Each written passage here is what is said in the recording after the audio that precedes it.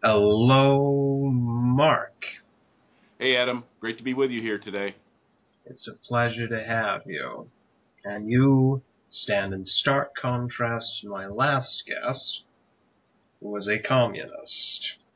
Well, that's cool. It's good to see that there's hopefully still some good communists around.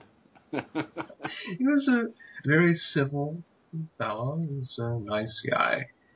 In the spirit of fairness, I have everyone on. Well, that's great. Real communists, not the political leaders who tend to be ruthless, but the run-of-the-mill communist tends to be very well-intentioned person, and so they're just misguided as to how the real world works. And as you know, the Austrian economists have been dealing with Marxism and communism since the very beginning. I mean, a lot of the things that the early Austrian economists were dealing with were problems with classical liberalism and the labor theory of value, dealing with the exploitation theory of labor, and all of those issues, trying to correct the errors that were in classical economics that led Marx to break away from the free market tradition and develop his theory of Marxism and communism.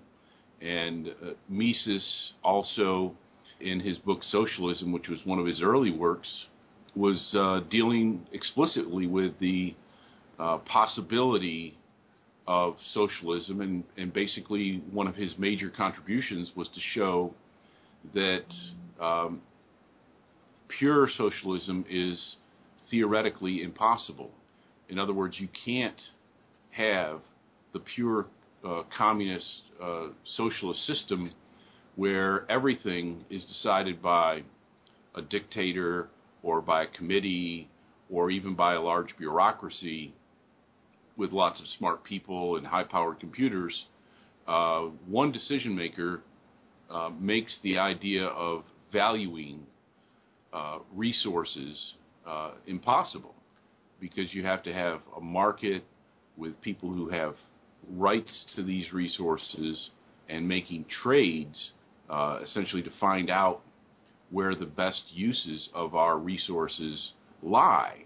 And if you don't have that, the system of socialism breaks down into chaos, and it's literally impossible to have an advanced form of civilization without the market process, without prices, without money, without wage rates.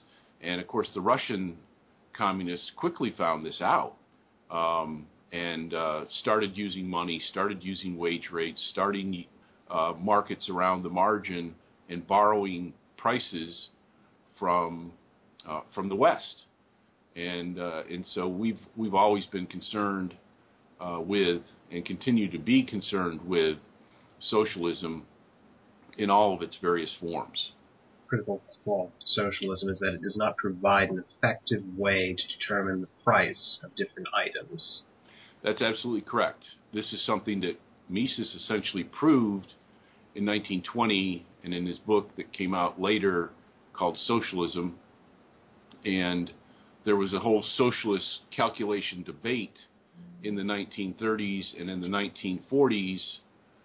And essentially, even at the time, the communists, the socialists, conceded Mises's point. And so it was just a matter of time when socialism would break down. Even though they were making allowances and moving towards a market economy, the vast bulk of Russian and Eastern European socialist economies, they still had the bulk of their capital, their land, their buildings, their factories, their farms were still largely centrally planned. And then, of course, the whole system came crashing down. This was realized in Russia, Eastern Europe, and, of course, in China. And since that time, of course, the aftermath of the breakdown of socialism was indeed chaos.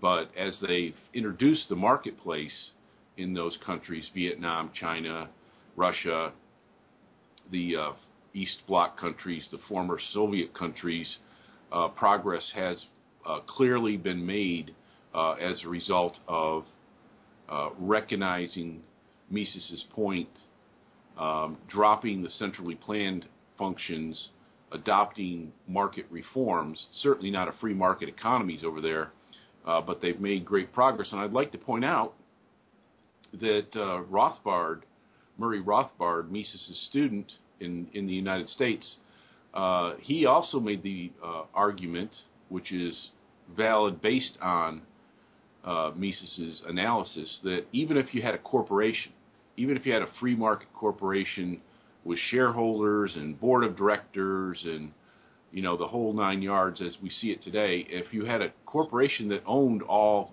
capital in an economy, that also could not function in the sense of determining prices. It couldn't value its own assets.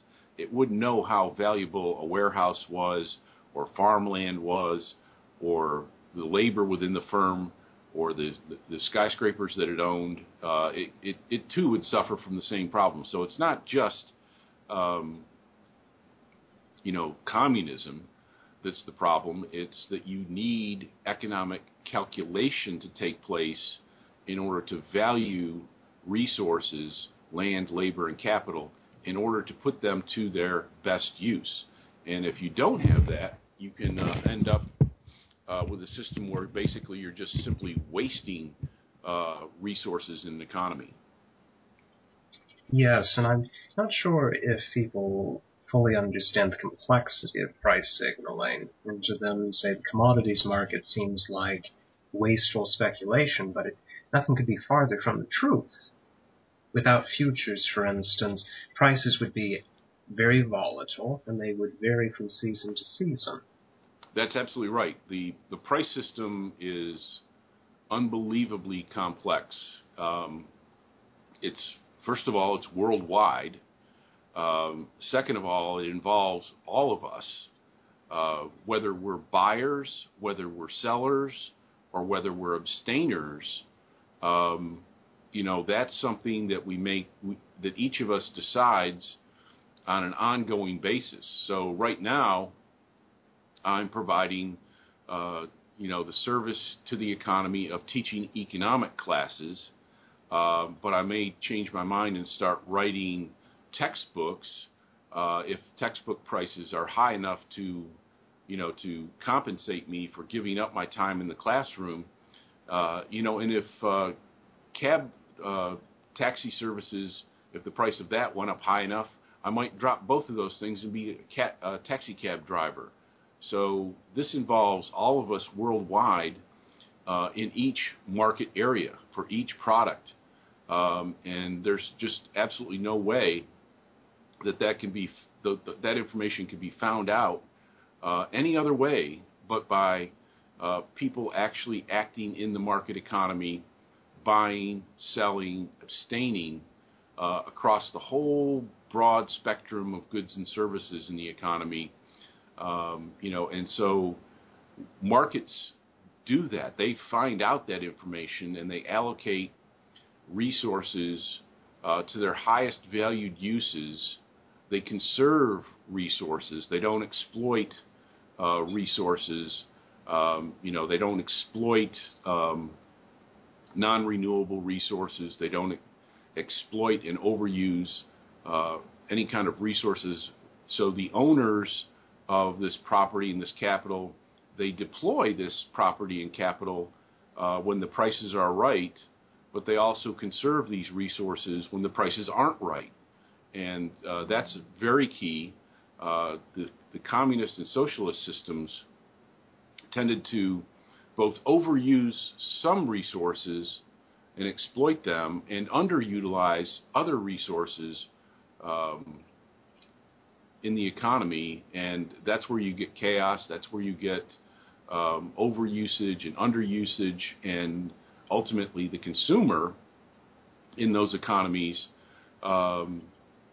loses out in a very important way. Not having enough to eat, for example, that's very important. And of course, when in the heyday of communism, it was the case that people told their children, you have to finish everything on your plate because children are starving in China, and that was correct. The same was true in the Soviet Union, where people lined up for hours and hours to get basic goods and food in the economy. It was the case in the Soviet Union that people would get into lines even though they didn't know what might be available. All they knew was that, of course, they had enough paper money to buy anything they wanted. It was just a matter of there wasn't much to buy. And so people would get in these lines with the idea that, well, someone must know that something is available inside the store, and they're willing to buy anything, goods and services, food, bread, whiskey, because they've got plenty of this paper money, but they don't have access to goods and services. So it's not just, a little bit of chaos. It's not just, doing without in terms of some goods and services. It's across the board, and it means people are suffering. That's the real issue. And based on what you said, it sounds like even a minor alteration in prices from some external artificial program by the government can have enormous ramifications. So any interference, taking a page from systems theory, can cause a ripple effect. That's absolutely correct, Adam. And we can see that, in our own economy as well. I mean, the price system is not a perfect system. It's a system that is always moving towards changing underlying conditions, changing demand. And so we're always trying to, in a sense, the system is always trying to catch up to the changing underlying reality. And when government intervenes in the economy, of course, that is exactly where you see these ripples taking place, so that government interventions can cause shortages in some areas that mean that resources from other markets are going to try to transfer themselves into those areas where the shortage is being induced, and as a result, it's going to affect other markets, which are then going to, show shortages of certain inputs that require more resources to move around in the economy. So the price system is doing this, and we're not really necessarily noticing it all that much.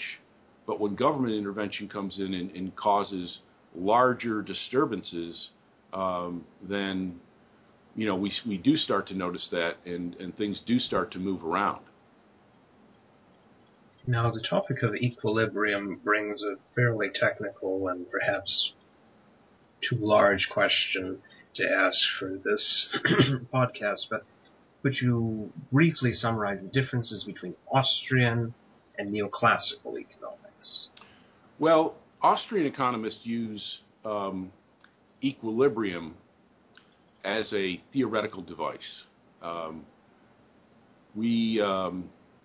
For example, if we were to try to envision an economy in perfect equilibrium where everything that happens today will happen tomorrow, and the day after that, everything is going ahead in a sort of a circular fashion. We call that the evenly rotating economy. And we do that to, for example, to be able to distinguish between profit on the one hand and interest on the other. In this evenly rotating economy, there would be interest that is earned on capital investments, but there would be no profit because there's no uncertainty, because everything that happens today happens tomorrow and the next day and the next day and the next day. So if there's no uncertainty in an economy, then there is no profit. And so we can, on that basis, distinguish that it's uncertainty that leads to profit, and the entrepreneur, the capitalist entrepreneur who invests under uncertainty in the real world is earns as a result profit. And so Mises, Frank Knight, and the Austrians have a theory of entrepreneurship as the entrepreneur is the uncertainty bearer in an economy. And so that's the type of theoretical device that we use equilibrium as a tool to discover theoretical insights. Now, mainstream neoclassical economics uses equilibrium in a more mechanistic type of way, where they think that markets and market prices are establishing equilibrium on an ongoing basis in markets. And so they try to, instead of making theoretical deductions about the economy, they sort of imply it into markets as a regular feature of the market economy. And Austrians don't view the real world as being in equilibrium per se. We view markets as constantly changing and always subject to new factors, changes in tastes, all sorts of things, and that the market is digesting these changes through entrepreneurship. And so it's a different view of the world. We like to think of markets being in harmony rather than in equilibrium. And by harmony, we mean that buyers and sellers in each market are both benefiting, whether the price is rising, whether the price is falling, whether the price is staying the same.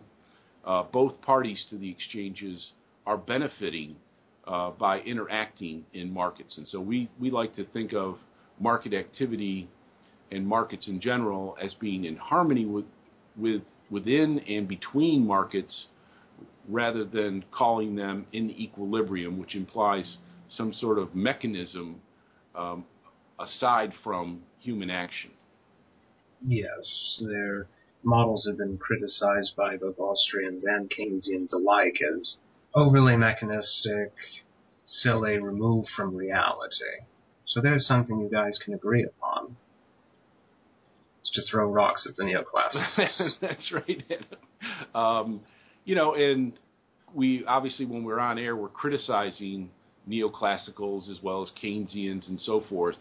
That's not to say that there's not a lot of smart people within neoclassical mainstream economics and having a positive impact on people. It's just that their basic underlying methodology, we think, is flawed, and as a result they come up with a lot of bad theoretical and empirical reasoning, and of course ultimately this gets digested down into actual policy and support for policies which turn out to be harmful.